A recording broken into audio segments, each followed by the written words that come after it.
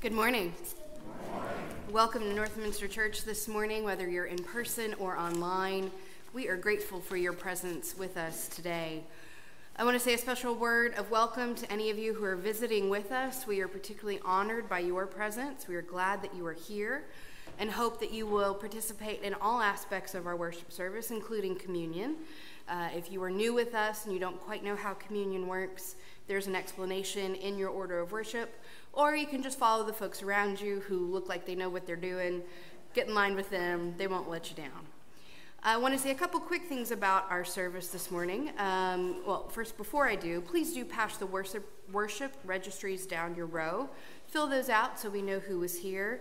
Names, pictures, whatever the Spirit leads you to is just fine.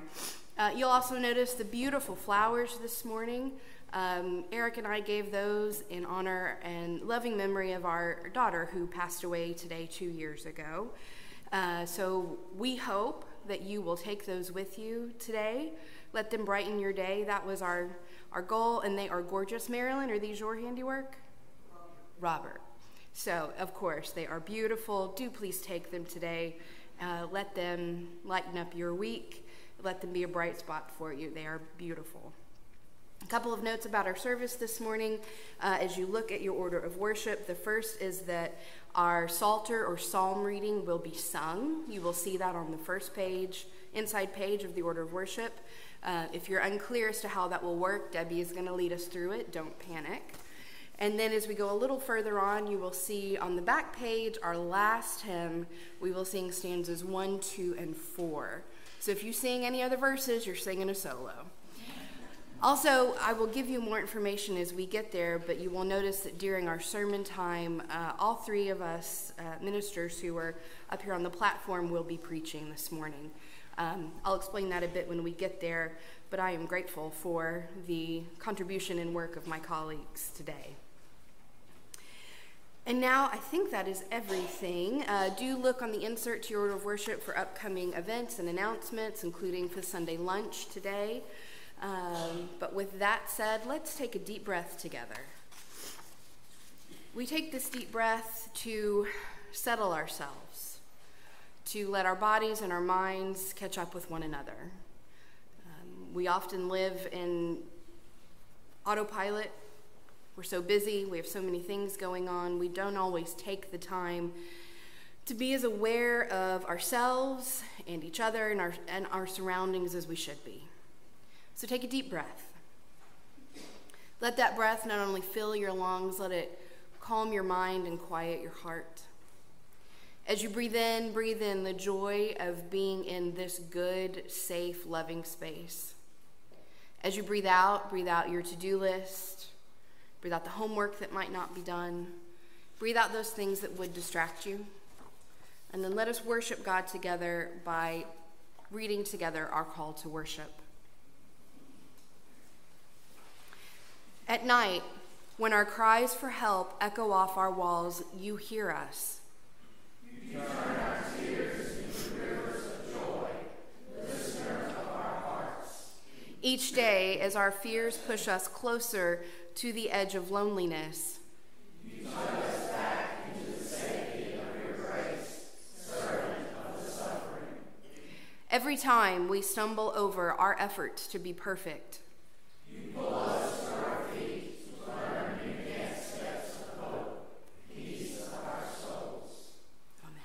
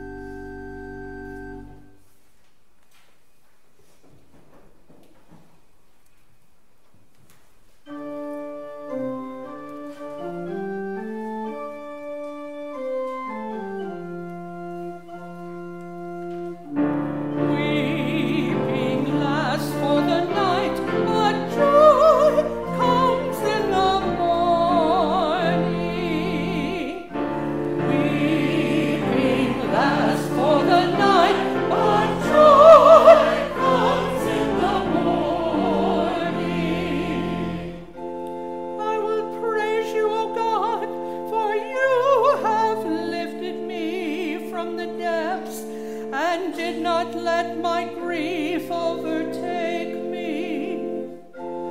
In the long dark night of my soul, I cried for you, and you heard my voice. Weeping lasts for the night, but joy comes in the morning. My soul cried out, "Oh God, where are you?" When overwhelming grief sent me into oblivion, God, you were there. My beloved spoke, "Come lay your face upon my breast. Here you will find love, my children care." Weeping lasts for the night, but joy comes in the morning. When I took my rest, I abandoned myself. My grief was scattered among fragrant lilies of love. My grief did not diminish, but the lovely blooms began to ease my pain. Weeping lasts for the night, but joy comes in the morning.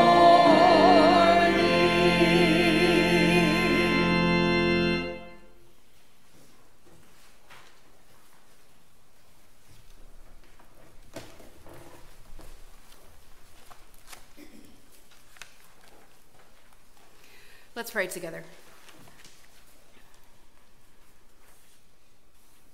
Holy and merciful God, your scriptures tell us that weeping may come for the night, but joy comes in the morning. Yet how long is this night, O Lord?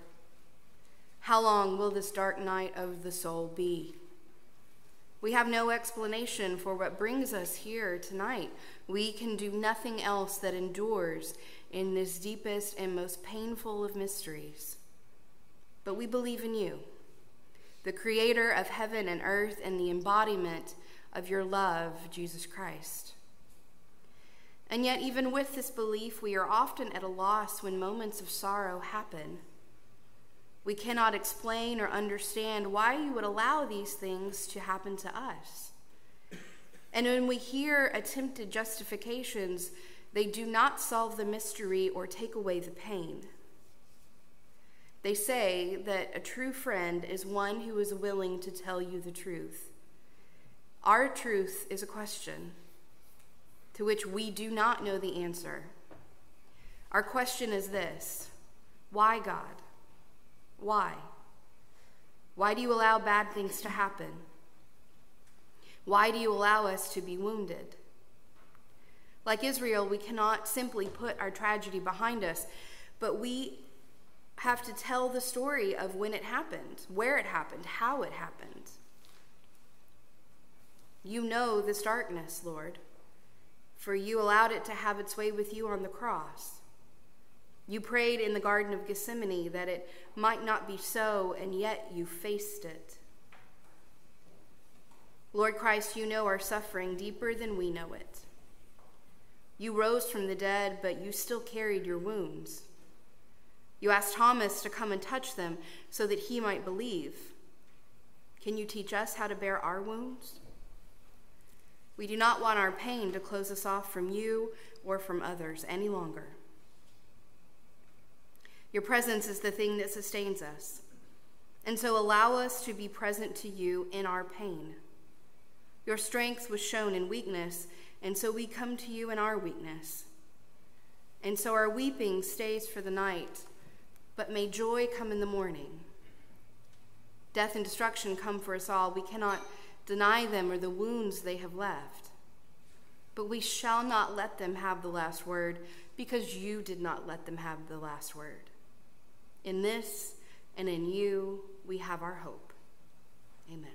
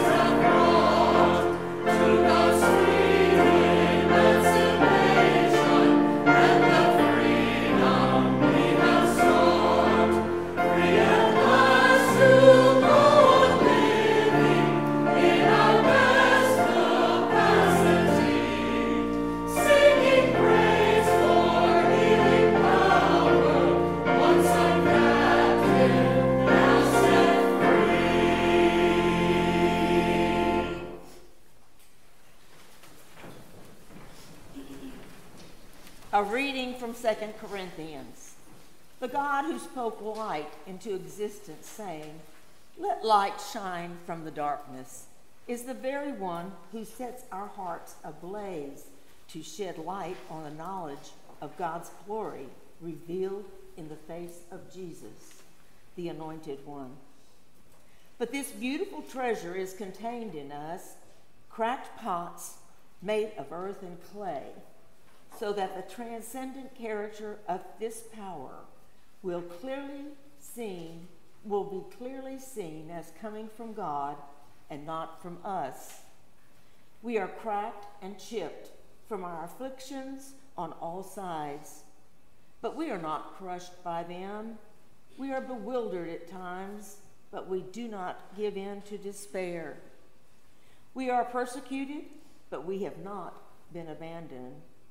We have been knocked down, but we have not been destroyed.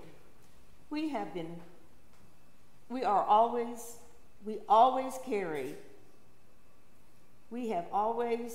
carry our body around in our bodies the reality of the brutal death and suffering of Jesus. As a result, his resurrection life rises and reveals its wondrous power in our bodies as well. For while we live, we are constantly handed over to death on account of Jesus, so that his life may be revealed even in our mortal bodies of flesh. So death is constantly at work in us, but life is working in you. We share the same spirit of faith as the one who wrote the psalm, "I believed, therefore I spoke." We also believe, and that belief leads us to acknowledge that the same God who resurrected the Lord Jesus will raise us together with Jesus and will usher us all into the divine. A reminder that though we may be cracked and chipped, God does not leave us to be crushed. Thanks be to God.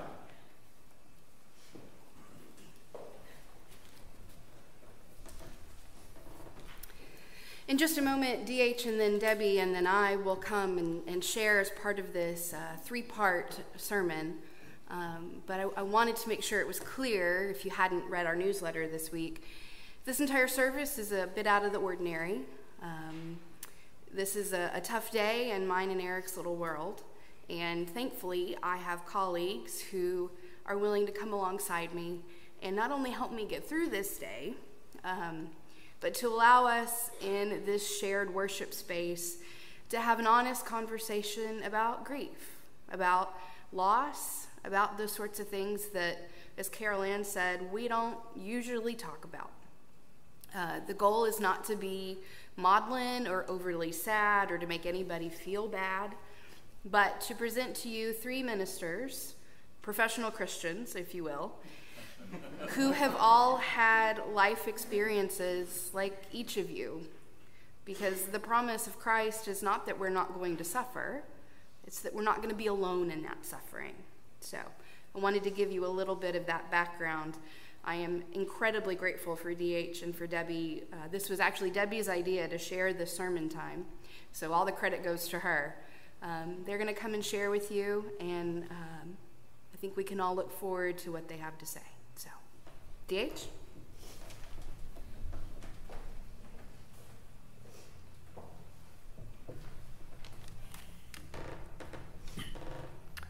Well, I'm not going to share with you any personal stories today. If you want me to do that a little later, I'd be happy to.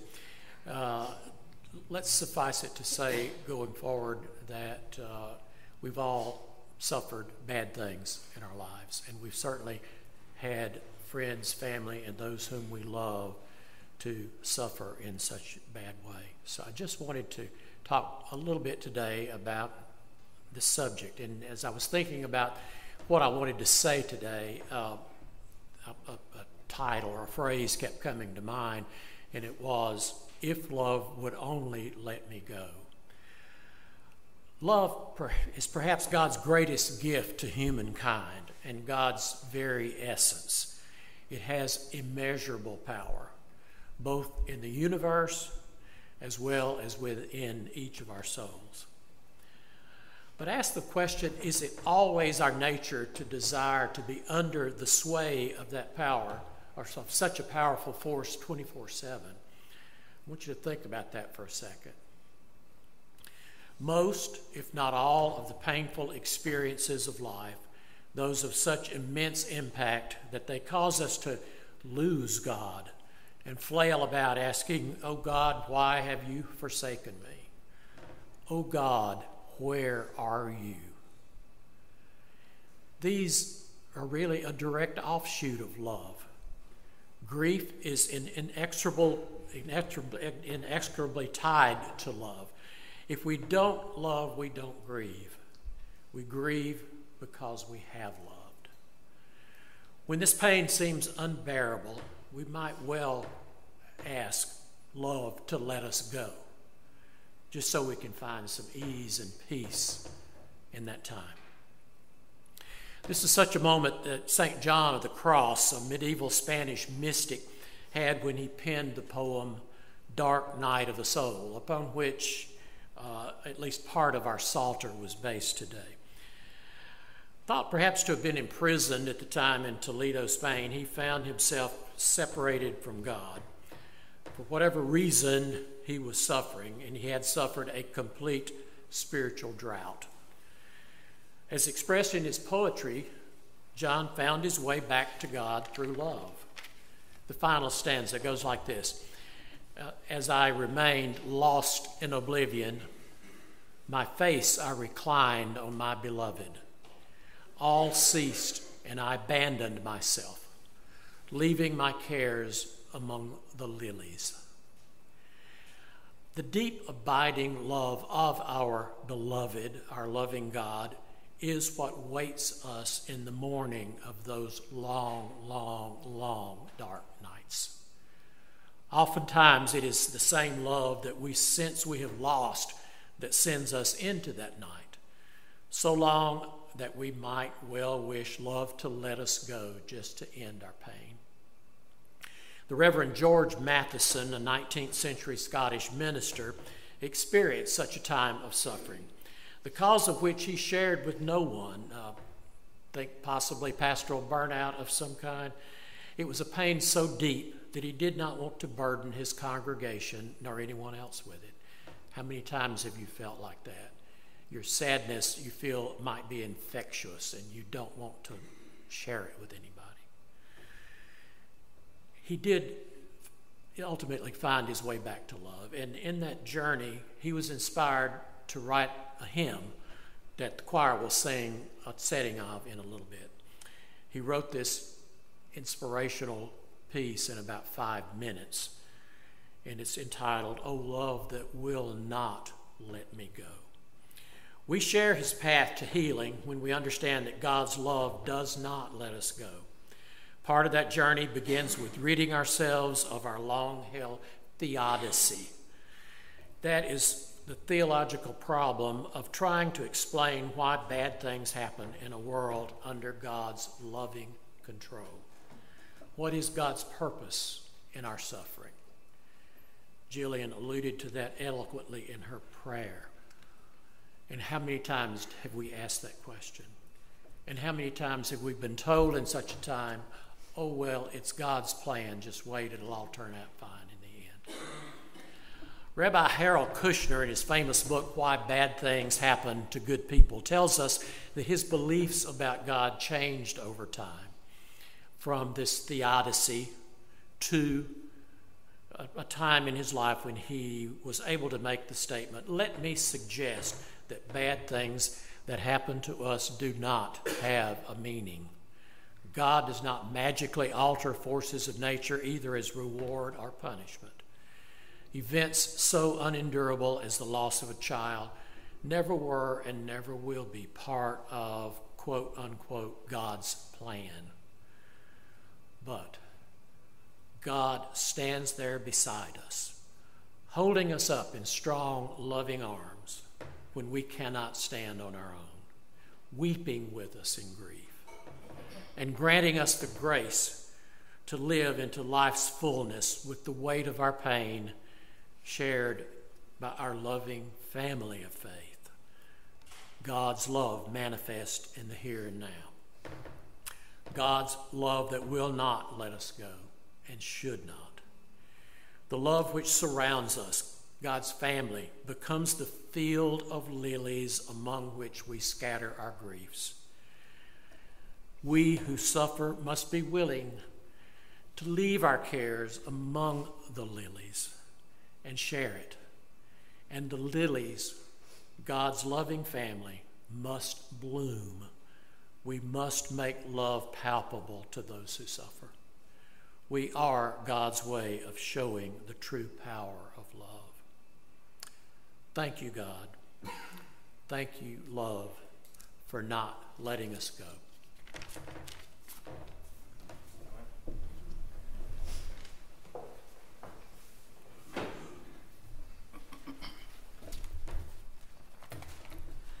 I'm going to veer off the scripture just for a moment today and look at the book of Job.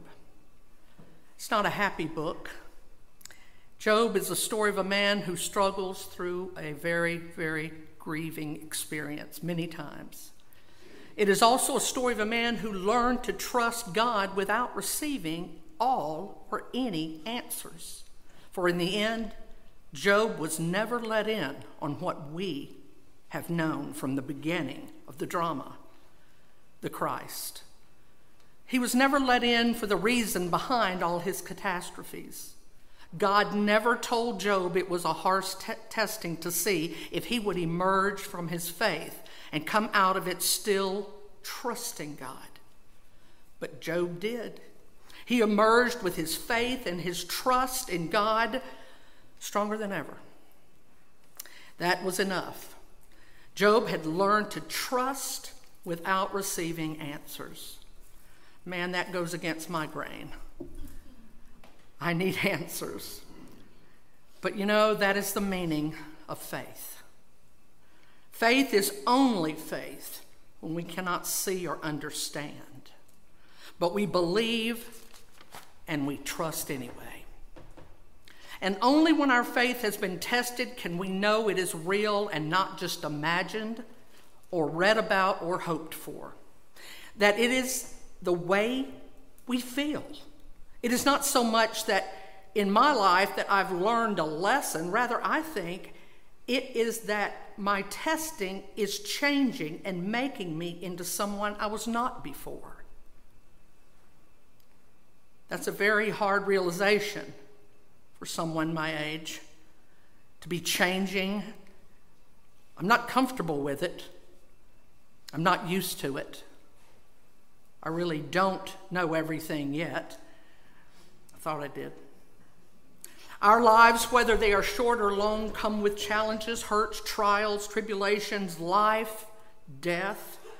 And it may be the death of the spirit, not actual dying, even though sometimes it feels like it. Sometimes you feel that that is what's happening. But you are dying inside. It can feel that way. It hurts. But as Christians, we're supposed to have hope. And we know the ending of the story, but that doesn't take the pain away. We wish to believe that light will shine in the darkness, and we may be crushed, but should not have despair. Or so that's what the Corinthians passage told us this morning. We also have been taught that our lives may be crushed or cracked, but God does not leave us. How many times have all of us had a heartache or fear and we cried out, as D.H. said, I feel this so many times, my God, why are you forsaking me? Why don't I feel you right now? Take this away. Jesus screamed that from the cross. And it is a comfort to me that no, our companion, our Savior, cried that out before his death. and he died anyway. Well, most of us have lived long enough to know that life does not always go as we planned or even we dreamed about. It hardly looks the way we first envisioned that it would look. But we've lived long enough to know that's life. Life is usually what happens just when we're planning something else. The rug is pulled out from under us. We do not have some magic Christian pill to take. But as we've learned over the years, happiness and joy are two different things. Life moves at its own pace, which is usually faster and sometimes slower than we would like it to. It moves in its own direction, which is often not the direction in which we find ourselves going. It opens up when you least expect it, and it shuts us down in the most inopportune times. And it gives us no reason for it. Life loves you and then leaves you high and dry. But the saying goes, and I've read this several times and I love this, I will be at peace when I choose to be at peace. It's a choice. And there's going back to the happiness and joy. Joy is deep down. Happiness comes and goes. We must decide for ourselves which it will be. Will we choose peace or not? We have to choose to dance even if we have two left feet, like me. We have to see the good in our lives instead of dwelling on all the disappointments, and we've all had many. And they're not over. That's the hard realization. You and me, we are not alone, though. Look at us. Our friends, our family are all around us. And this place called Northminster may be the closest thing to family and friends some of us have. So we lean on the everlasting arms of each other. We come together week after week for some reason.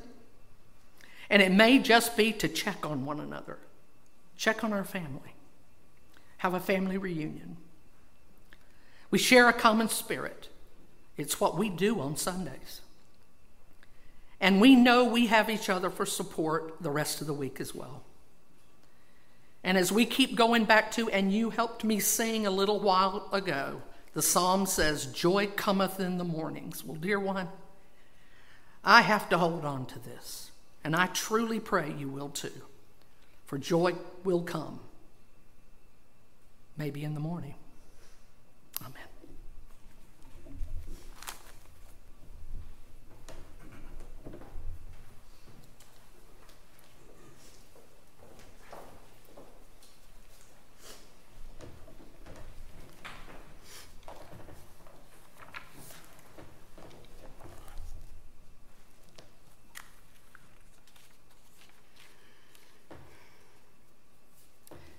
The thing that struck me the most in the immediate aftermath of losing our child was the sadness.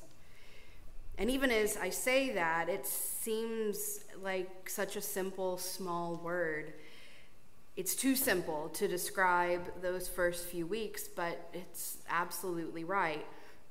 I was debilitatingly sad. So sad I couldn't think of what to do with my body that felt alien and broken.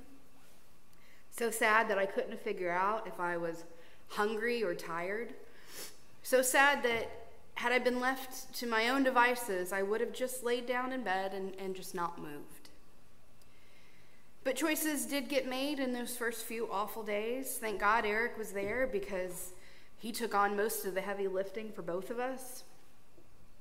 I did manage to participate in some of the things happening around me. I remember we had to talk to the funeral home. I talked to my church moderator about who was going to fill in for me at church, because, church doesn't stop for the next few weeks. Talked to Eric about getting out of our house that held so many memories, at least for a few days. I know I spoke and I moved and I did things, but looking back, I have no idea how. Because there at the edges of everything was the sadness. Not threatening, not scary, just waiting to envelop me. I know that I scared Eric in the weeks after we lost Tegan when I told him that I'd be okay if I just didn't wake up. I wasn't suicidal. I didn't want to hurt myself. I was just okay if the good Lord decided to take me home. My world was now split in two.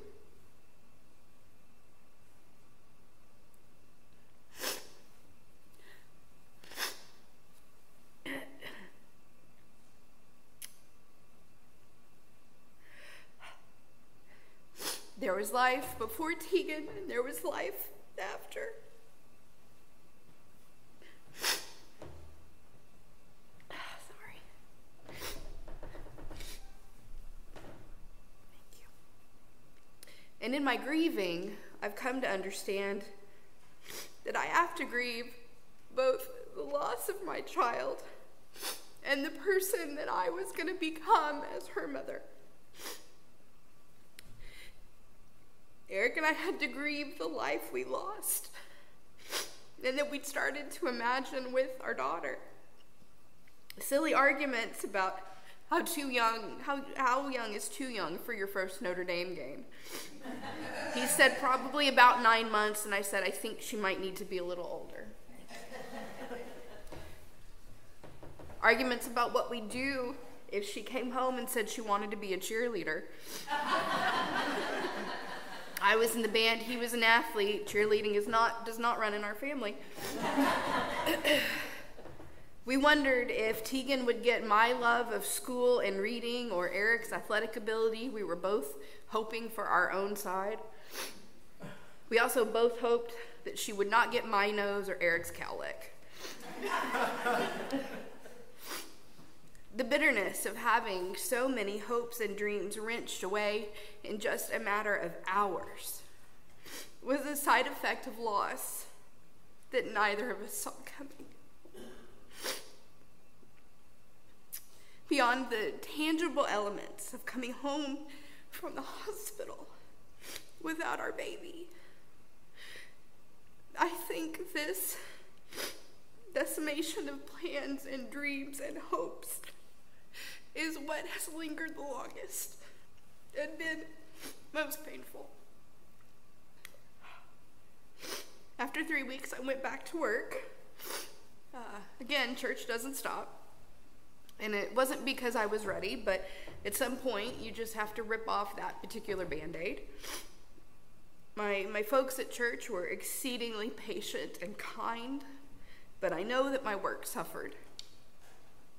I go back and read my sermons from that time, and they're coherent, but I don't have any memory of writing them. My music director and our wonderful church secretary, which if you're willing to be a church secretary, you're a special person, but they kept me afloat. They kept the church afloat during that time.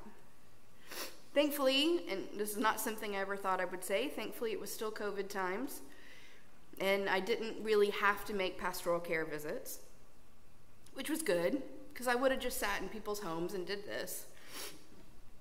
I was able to contact people with cards and phone calls and text messages, and life kept moving. Because that's the really obnoxious thing about grief. The world around you doesn't stop.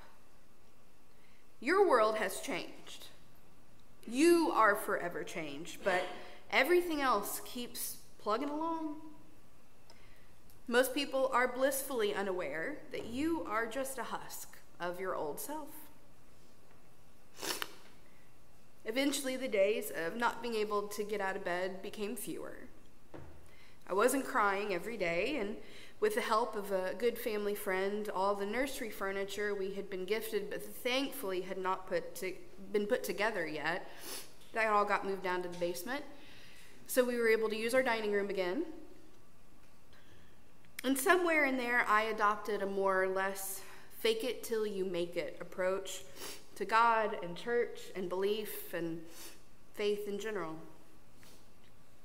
I never lost my faith. I never doubted God's existence, in part because figuring out an alternative was energy I didn't have. And to be honest, believing in God gave me someone to be angry with other than myself. There were days that I screamed and raged and cried to God, begging to know why my child was taken, pleading to be told what I'd done wrong. I still have those days every once in a while. But it occurred to me pretty early on that Tegan is fine. She's not hurting or unhappy or unsafe. That child, as all children are, was a gift from God. So when she left us, she simply returned home to God, safe in the heart of the one who created her to begin with. I wouldn't trade any day of being her mom, even with the pain of separation. So that means that I can live with the knowledge that my baby is okay. I have to figure out how to live here without her. And that's where the faking it comes in. On the days that the sadness reaches out, or I'm feeling particularly angry with God, I do my best to keep plugging along. Working, spending time with y'all, writing sermons, reading books. Thankfully, those really hard days have become uncommon. But when they do come up, this fake it till you make it approach works pretty well. Now, if you and I have contact on one of these days, my hope is you won't know it. I want to be clear that even if I am in one of these kind of faking it sorts of days, it doesn't make our interactions insincere or any less genuine. It's not that I enjoy your company less on those days. It's more that I'm using my little coping strategy to stay in the work, to stay grounded, to remain in the knowledge that my only is my child in the very heart of God. I am too. Now, as a way of bringing this rather nebulous collection of words to an end and hopefully stop crying, I want to tell you about an unlikely interview that I have watched many times since discovering it. It's a conversation between Anderson Cooper and Stephen Colbert from a few years ago, right after Anderson's mother, Gloria Vanderbilt, passed away. You can find it on YouTube. It's about 20 minutes. Please go home and watch it. It is so beautiful. And Anderson mentions that after his mother passed, Stephen Colbert wrote him a note. And then they go on to have this raw and tender conversation about grief. It is so special. I could probably quote most of the interview to you. I've watched it so many times, but I continue to be most struck by something Stephen Colbert says. Stephen Colbert is a committed Catholic. You probably knew that, but you might not know is that he is the youngest of 11 children.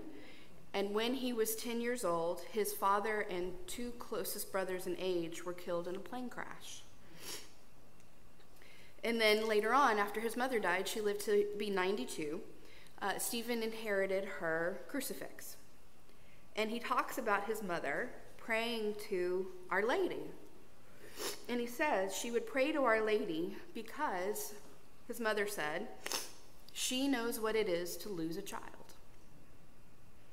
Of course, in our tradition, Protestant traditions of all kinds, we don't pray to Mary so much. But the same knowledge holds true. God knows what it is to lose a child, to lose part of God's self. God is a parent who's gone through the pain of a child's dying and then brought that child back to God's center, back to God's heart where my child also exists. Now, I don't know exactly how that works. I'm not sure exactly what such an arrangement looks like, nor when I will also get to be part of that sort of existence. But I am comforted in the knowledge that God knows my pain firsthand. God is part of this terrible club of parents who've lost children. God knows the anger, the unfairness, the debilitating sadness. And yet God chooses love. God chooses to embrace. And God chooses each and every one of us.